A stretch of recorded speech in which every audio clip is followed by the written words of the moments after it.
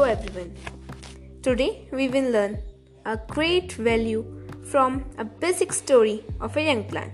Have you ever seen a growing plant? I think so, yes.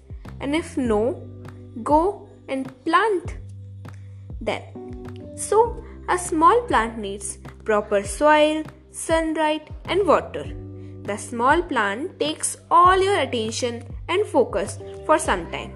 Then after a period of time, it grows into a big plant and finally in a tree.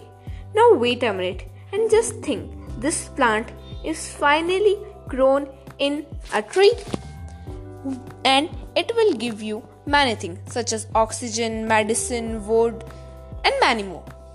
Congratulations, your plant is now finally developed.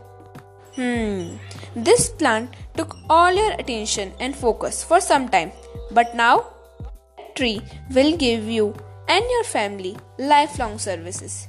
This information is very basic, but the moral is very deep.